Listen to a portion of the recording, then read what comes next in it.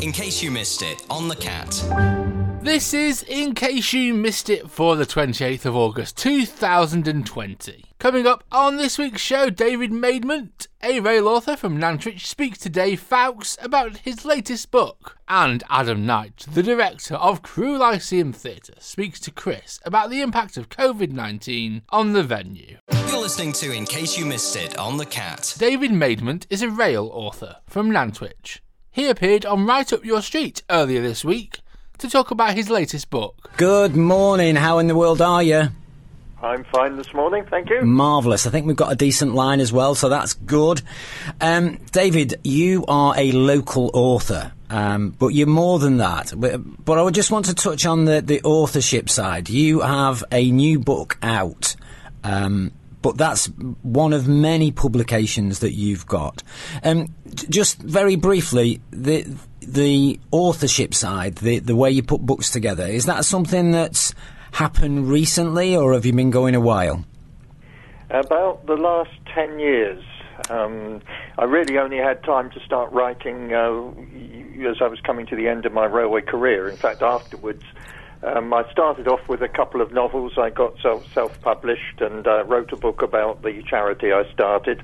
And then a friend of mine who was the commissioning editor for Pen and Sword, the publishers from Barnsley, been doing a lot of military books for years, decided to move into transport. And my friend said to me, well, you know, you've had a big career on the railways, why don't you write some? So I'm now on my, I think it's, the one's just published, I think it's my 14th book for Pen and Sword on railways. 14th book, wow.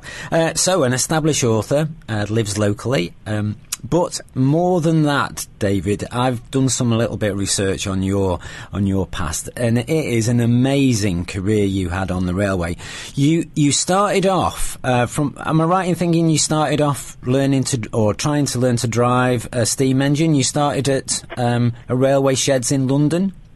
I started at Old Oak Common, the big shed on the Western region just outside Paddington. Okay. I went there during my university college holidays as a sort of relief clerk and to sort of learn the ropes. And I was in the mechanical foreman's office doing the sort of engine history cards, and I sort of completed it in a couple of hours, and I then got sent round the shed to work with all sorts of different fitters and go out on the locomotives themselves. And of course, I won't say I was a trainee driver, but you know, when a fireman has a guest on the footplate, his grin goes from one ear to the other, and he hands you the shovel. Oh, fabulous! So that sort of got trains and steam and everything like that in your blood, and then you graduated, or you found a job as a station master. That's right. I did 3 years as a management trainee all over the Western region, and then they appoint you at the end of that to your first job. And I got sent to see the divisional manager in Cardiff with a colleague who trained at the same time. And he tossed a coin, and my friend called correctly, because they got two jobs in the Welsh Valleys at Abervale and Aberbeeg. My friend called correctly and chose Abervale because he'd heard of it. So by default, I got the operating job at Aberbeeg. I struck lucky. Did you? Excellent. And was there, you know, I'm familiar with a film called Oh, Mr. Porter, and Oh, Mr. Porter got sent to Buggleskelly. Was Aberdeeg in that kind of station? Was it a country station? No, it was a very industrial station. Oh, right. It was right in the heart of the Welsh coalfield in the Western Valley. I had no passenger trains, but I had 6 collieries, and I had 70 staff and a little engine shed. Wow. And how old were you when you were doing that, David? 24. What? Goodness me. That is a big step up, that, isn't it? That's excellent. Oh, so you must have you must have had the ability to do it, but you must have had a love of railways. So what happened after that? Where did you go after you were station master? I went as area manager. That was sort of a year later. They abolished the post of station masters, and I went as an area manager to Bridgend, on the Cardiff to Swansea main line. Yeah. But that encompassed about 8 former station masters' jobs, so it covered all the valleys up to Maesteg and Trinley Valley, Ely Valley, and so forth as well. Wow.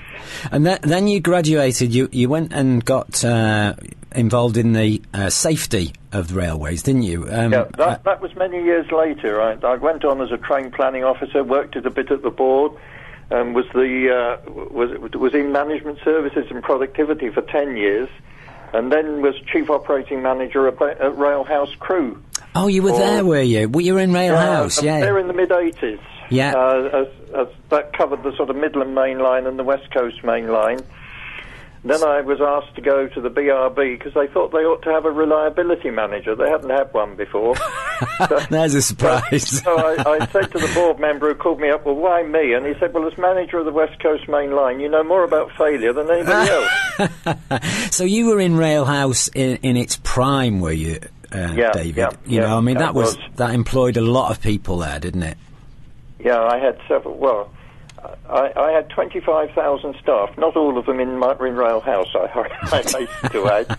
Oh, dear. But I think those people who know Railhouse and know where it is, it's right by the railway station. It's an office block. That's it. Totally underused, but back in the day it was an absolute hive of activity. Yeah. A lot of the railways were controlled for there.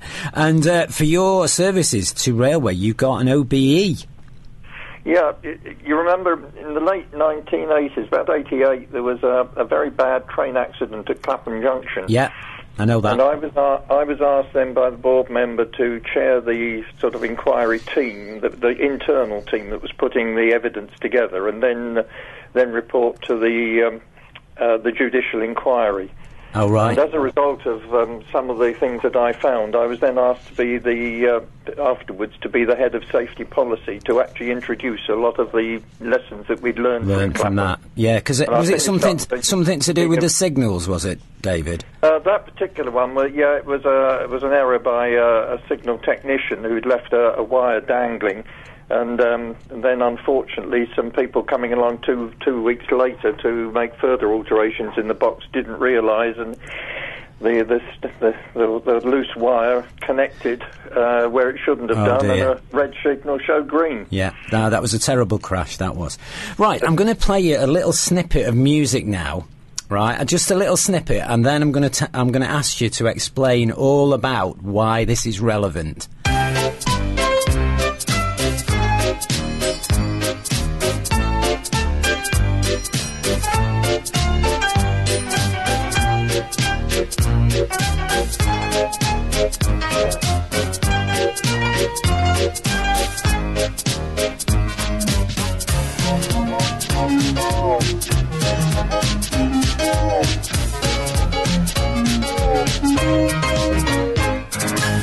Now, for the uninitiated and those who've never had kids or grandkids, that's the theme tune, the original theme tune to Thomas the Tank. Why is that a connection with you, David? Well, I'll try and make a long story short. Okay.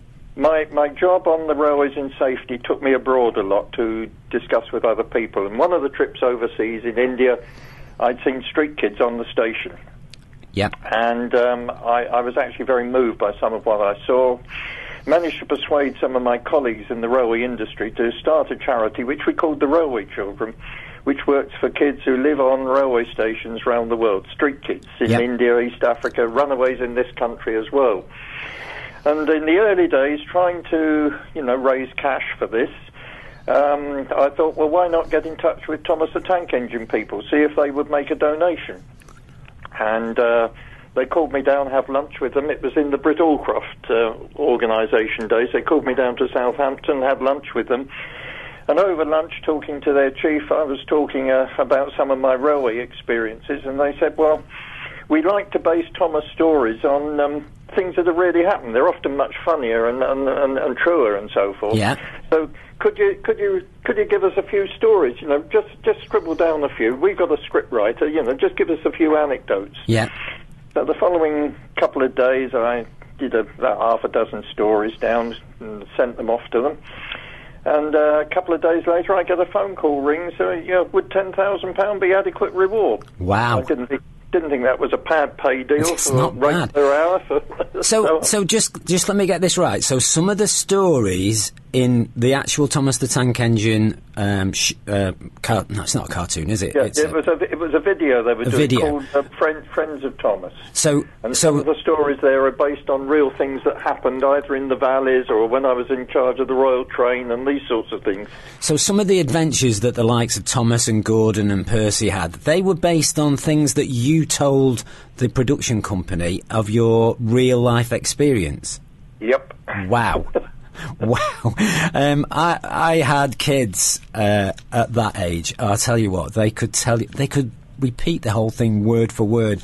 So when I tell them now that I've been chatting to somebody who actually was the basis of the stories that happened, that is amazing, absolutely amazing. I'm so glad about that. That's great. The video had me down on the back as associate railway consultant. Consultant. Oh, fabulous. I signed videos for 2-year-olds. Fabulous. Oh, that's great. I'm so glad we explored that connection. Now then, your latest book, without getting too Anaraki, and there's lots of listeners we got who are not into trains in the way that maybe we are. This is a Great Western engine you base the book on, and it's a tank engine, a bit like Thomas. Yep.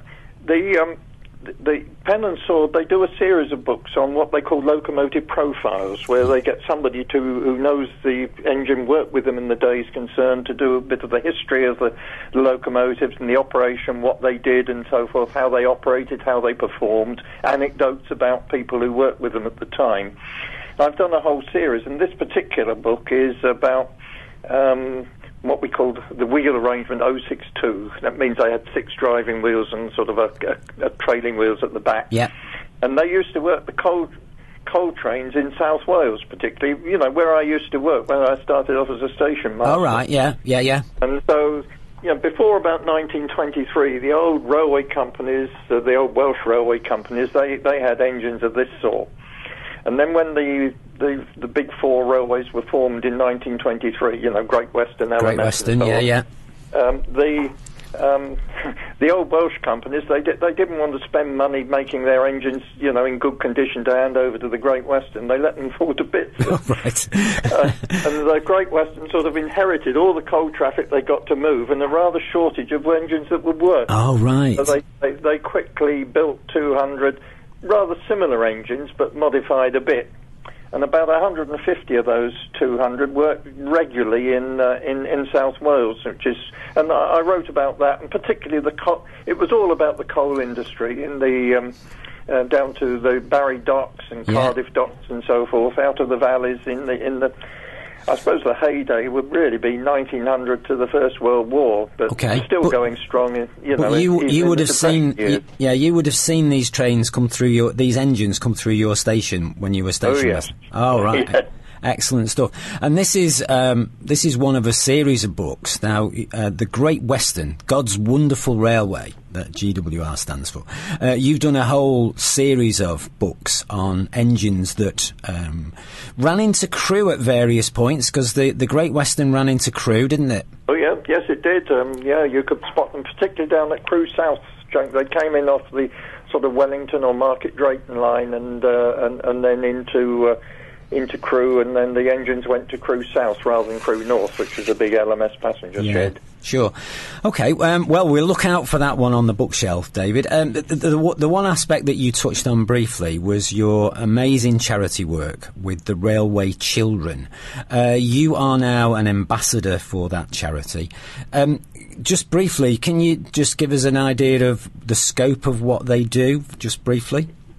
Yeah, we found that a lot of children are abandoned or run away from rural areas. When they come into the mega cities of the world, they're lost, frightened. They're picked up so easily by the wrong people and abused and exploited. And the concept of the Railway Children is to have people who will go out onto the transport hubs of the world, railway stations in India and Europe and bus stations in Africa and so forth, and try and meet the children and offer help and protection before the wrong people get hold of them. Sure.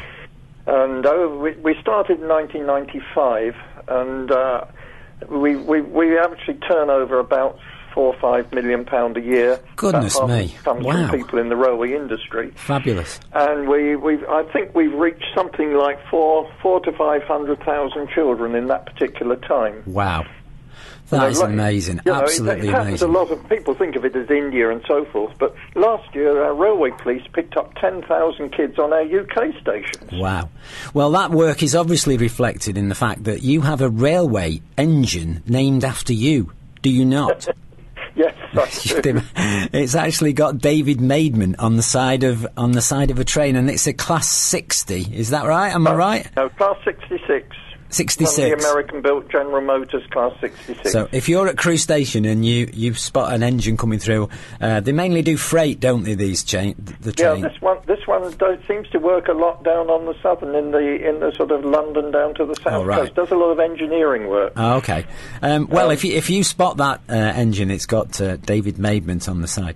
David, it's been an absolute pleasure. I'm very reluctant to say goodbye, but we're going to have to, because we're going to run into the next programme if not. Thank you so much for coming on, and hats off to you for all the work you do. And the David's books are stocked in, they can get them for you in the Nantwich Bookshop.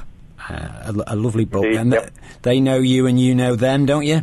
I'm very well indeed, yes. Indeed. I'm very well acquainted with Steve and Denise Lawson from the bookshop. Absolutely. So, the Railway Children is the charity, if you want to Google that and find out a lot about that. David Maidment, Maidment. If you Google that, you'll get the full backstory, the truncated edition we just had for the last 10 or 15 minutes. David, it's been such a pleasure to speak to you. Like I say, I could go on all morning about reminiscing about standing on Crewe Station with my little notepad taking numbers. We all did that. We all did that. You picked, you said you like a lot of classical music, but you did say that the Beatles, Lonely Hearts Club band would do. I'm off to say we're not too well stocked up on Shostakovich. We'll have to sort that out for next time. David, thank you so much for that, and please stay in touch and let us know the next book that comes out. Please do come along and tell us all about that as well. Right then, here's Sergeant. Oh, just before you go, do you want to say hello to anybody? Yeah, hello to the young people from I work with the Methodist Church and all my former colleagues in the railway industry, and a big hello to Steve and Denise at the bookshop. Okay, have you forgot your lovely lady? Well, yeah, couldn't have done half of the things without her support and help. Okay. What she's allowed me to do over the years. Lovely. What's her name? Pat. Yeah, all those years stood on the end of Crewe platform, I'm sure was worth it. That's lovely. Yeah. David, like I say, thank you so much, and we'll definitely see you again. You're listening to In Case You Missed It on The Cat. Adam Knight is the director of Crewe Lyceum Theatre. He spoke to Chris Cadman earlier this week about the impact of COVID-19 on the venue and future plans. Adam, it's been a while since we've spoken. Sad, unfortunately, while since we've spoken. As the head of the Crewe Lyceum Theatre, how has it been for the last, I don't know, is it 5 months or so? It is, yes, Chris. Good afternoon. It's great to be with you on the Cat. Yes, we closed our doors at the end of March this year with the enforced closure from the government, and we have been in hibernation since then. The vast majority of our team has been on furlough. Only our technical manager and very recently Lucy Thompson-Smith, who was on the Cat last week, our creative learning manager, came back part-time. But other than that, all of the team have been on furlough since the end of March. So very challenging times indeed, not just for us, but indeed for the whole of the theatre and entertainment industry, including live music and comedy clubs, etc., etc. So tough times all around. But I think that's sort of where we're at. I mean, it's very tough at the moment, but we will be back, and we're doing everything that we possibly can to work towards that. I mean, it's a big hole, isn't it? I mean, certainly for the theatre, and you and I have spoken about this many times. In going back into February, we did that Sunday night at the Lyceum, which was a great hit, and raised over £3,000, and just a fabulous venue. So the venue's still there. Unfortunately, the bills are still there, I assume, as well. It is, yeah. I mean, we've got our overheads to cover. We've been very grateful for the furlough scheme, which has helped support and keep together our team, and that's always will be our aim throughout this, is to hold the team together, because for many, and the Lyceum is much more than a theatre. It's an invaluable hub for creatives and the communities in our local area to participate and engage in arts and culture. We are the sole and therefore essential cultural asset in Cheshire East. So I think we have a really key position within the local area, and it's one which we fought hard to rebuild an audience and grow and increase the range and diversity of shows that we've been able to present. And it's something we very dearly hope that we're able to hold on to once we get to the other side of this crisis. Yeah, and I think, to me, that's where the theatre rose again, because, again, with your leadership, obviously what happened there is the range of events, I'm going to call it that, because they're not just shows, there's all kinds of things that you've actually started to do at the theatre, and with Lucy's help you started to bring in, some kids' entertainment, all kinds of stuff, and so there's some really great acts as well as some theatre plays. But one of the biggest losses, I guess, is going to be the fact that you've had to cancel this year's pantomime, which I know for you is huge, but also people book the pantomime. They want the same seats as they had last year. They're doing that in January for the following year, aren't they? It's an incredible thing. Absolutely, yeah. I mean, it's a huge challenge for us. But I always try and look at things as a glass half full, and we're saying we've rescheduled Panto rather than cancelled it. So Sleeping Beauty will return. It will return in December 2021. It does present us with challenges. Pantomime is the biggest income generator that we have each year, and helps to support the activity and programming of the theatre for the rest of the year.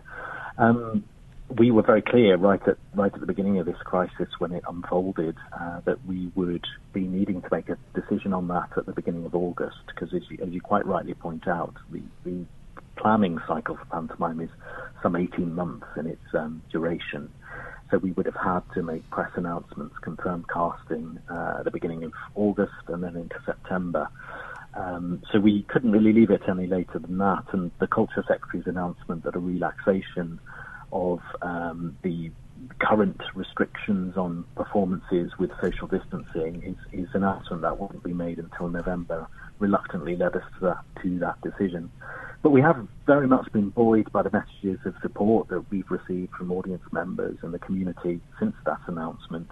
What we've been able to do is ensure that anyone who had booked prior to our decision, and those reservations that had already been made, their seats will be transferred to next year's performances, to the same dates, to the same times, and give or take where Christmas Day actually falls, to the performance schedule of their choice, so that we can retain that real tradition for families within the local area of coming to the pantomime next year.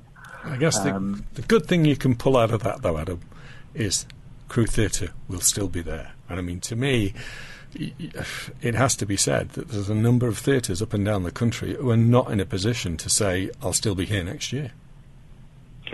Absolutely. It's a very sad situation. We took some very swift decisions very early on to try and safeguard our position. We're far from out of the woods yet. We've recently submitted an application to the government's Cultural Recovery Fund, which is being administered by the Arts Council England. And we won't find out whether we're successful in that until the end of September, along with every other organisation in the country which is pitching for the same funds. We remain hopeful. We know we have a key and important position within the cultural ecology of the area, and indeed in the economy of the area. The Lyceum generates approximately £2.19 million of additional revenue for businesses outside of the Lyceum every year, and that's from people just coming into Crewe to visit the theatre and spending money elsewhere, be that in local cafes, in local pubs, in local restaurants, or indeed visiting the shops or parking outside the theatre. So it's a huge amount of money that comes into Crewe, and we realise the importance of the venue within both the town, also the regeneration priorities, and indeed as that key cultural and community hub. I think we're at the heart of lots of people's experiences of Christmas. You know, it's a tradition now. Many people have bought their children, and they will have been brought by their parents and their grandparents over the years. So we've got a really key position, and it's one that we're going to fight hard to retain and to bounce back better, we hope, at the end of all of this. Yeah, we're going to talk about the Cultural Forum in a second, but I think the point you've just made is that a lot of children get their first introduction into theatre early on, maybe a pantomime or a play they've seen or whatever, and that's the piece that's sort of seeded in their lifestyle for the future. You know, for if there's no theatre, you don't get that exposure to live performances and everything else. And sadly, it's like not reading, isn't it? You've sort of lost one of the key attributes or one of those key sort of passions or whatever that you may actually develop as you go further on. Absolutely, but we will do everything that we possibly can to sort of retain that link. I think the good thing about pantomime is it is such a tradition, and for many people, Christmas wouldn't be Christmas without pantomime. And whilst we've got a strange situation this year, as I say, we will be back brighter and more sparkly than ever, you know, with much more attention being placed on next year's Christmas as being a celebration of families and audiences being able to come back together in the theatre. So we don't think it's lost. You know, it will be a different Christmas, but we're also very proud of the work that we've done within the community over the past 2 years, particularly by making sure that we're giving opportunities for young people to get involved in so many different ways. I mean, we've had Northern Ballet and doing workshops in Beechwood School over the, you know, and the primary schools within the area over the course of the past year, which we've never been able to do before. We've had other members of the community performing in Gary Clark Company's Wasteland back in March, just before we closed. Yeah. So we want to continue doing that. As I say, we're not just a theatre that presents the commercial activity. We're all about opportunities, and also very important things like we've been able to support our first resident artist and associate company, which is Jack Robinson and his Dope Male Performance Company, and others like him, like Forest Tribe Dance Theatre and Platform Theatre, who are all locally based organisations in Crewe and Nantwich, really driving forward their artistic ambitions, and the Lyceum's been able to provide a home for them over the past 2 years, and we've proudly worked with them to develop their work and help further their projects. So we've got a key and core place, and as I say, we're fighting hard to retain that, and we'll be back, and we want to continue supporting those people, continue supporting those artists, and creating more opportunities for other people, and also a thriving community and amateur theatre scene. You know, there's fantastic productions that we see on our stages from producers like Curtain Call and Acton AOS, Crewe Amateur Musicals. You know, they've been a part of the Lyceum for almost since we existed. You know, we've been there since 1911 in Lyceum Square. We've survived 2 world wars, we've survived fires, floods, and with a fair wind we'll survive this crisis, but we really will need the community support once the doors are back open, which we hope will be early next year, early in 2021. That would be great. And certainly I don't want to make it sound like you're just a one-horse pony with the pantomime. I mean, as you say, you've brought some fabulous, fabulous shows to the theatre. I mean, just before you went down, you know, the closed down, things like Toast and everything else. But you've not been sat on your fingers while this has all been going on. Obviously, the theatre doors are closed. But you actually took the chair of the Crewe Cultural Forum. Tell me a little bit about that, Adam. That's correct, yeah. There's a lot been going on behind the scenes. Obviously, all voluntarily, whilst I've been on furlough myself. But the Crewe Cultural Forum is a really exciting new grouping.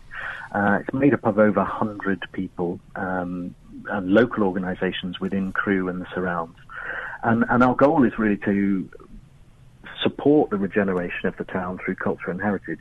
And a key and core part of that is giving young people a sense of cultural identity, providing collaborative opportunities to explore it and promote, celebrate and protect Crewe's unique heritage, plus looking to the future with sort of digital skills and the way that music and art and theatre and performance and also grassroots creativity and community can help bring a town back together.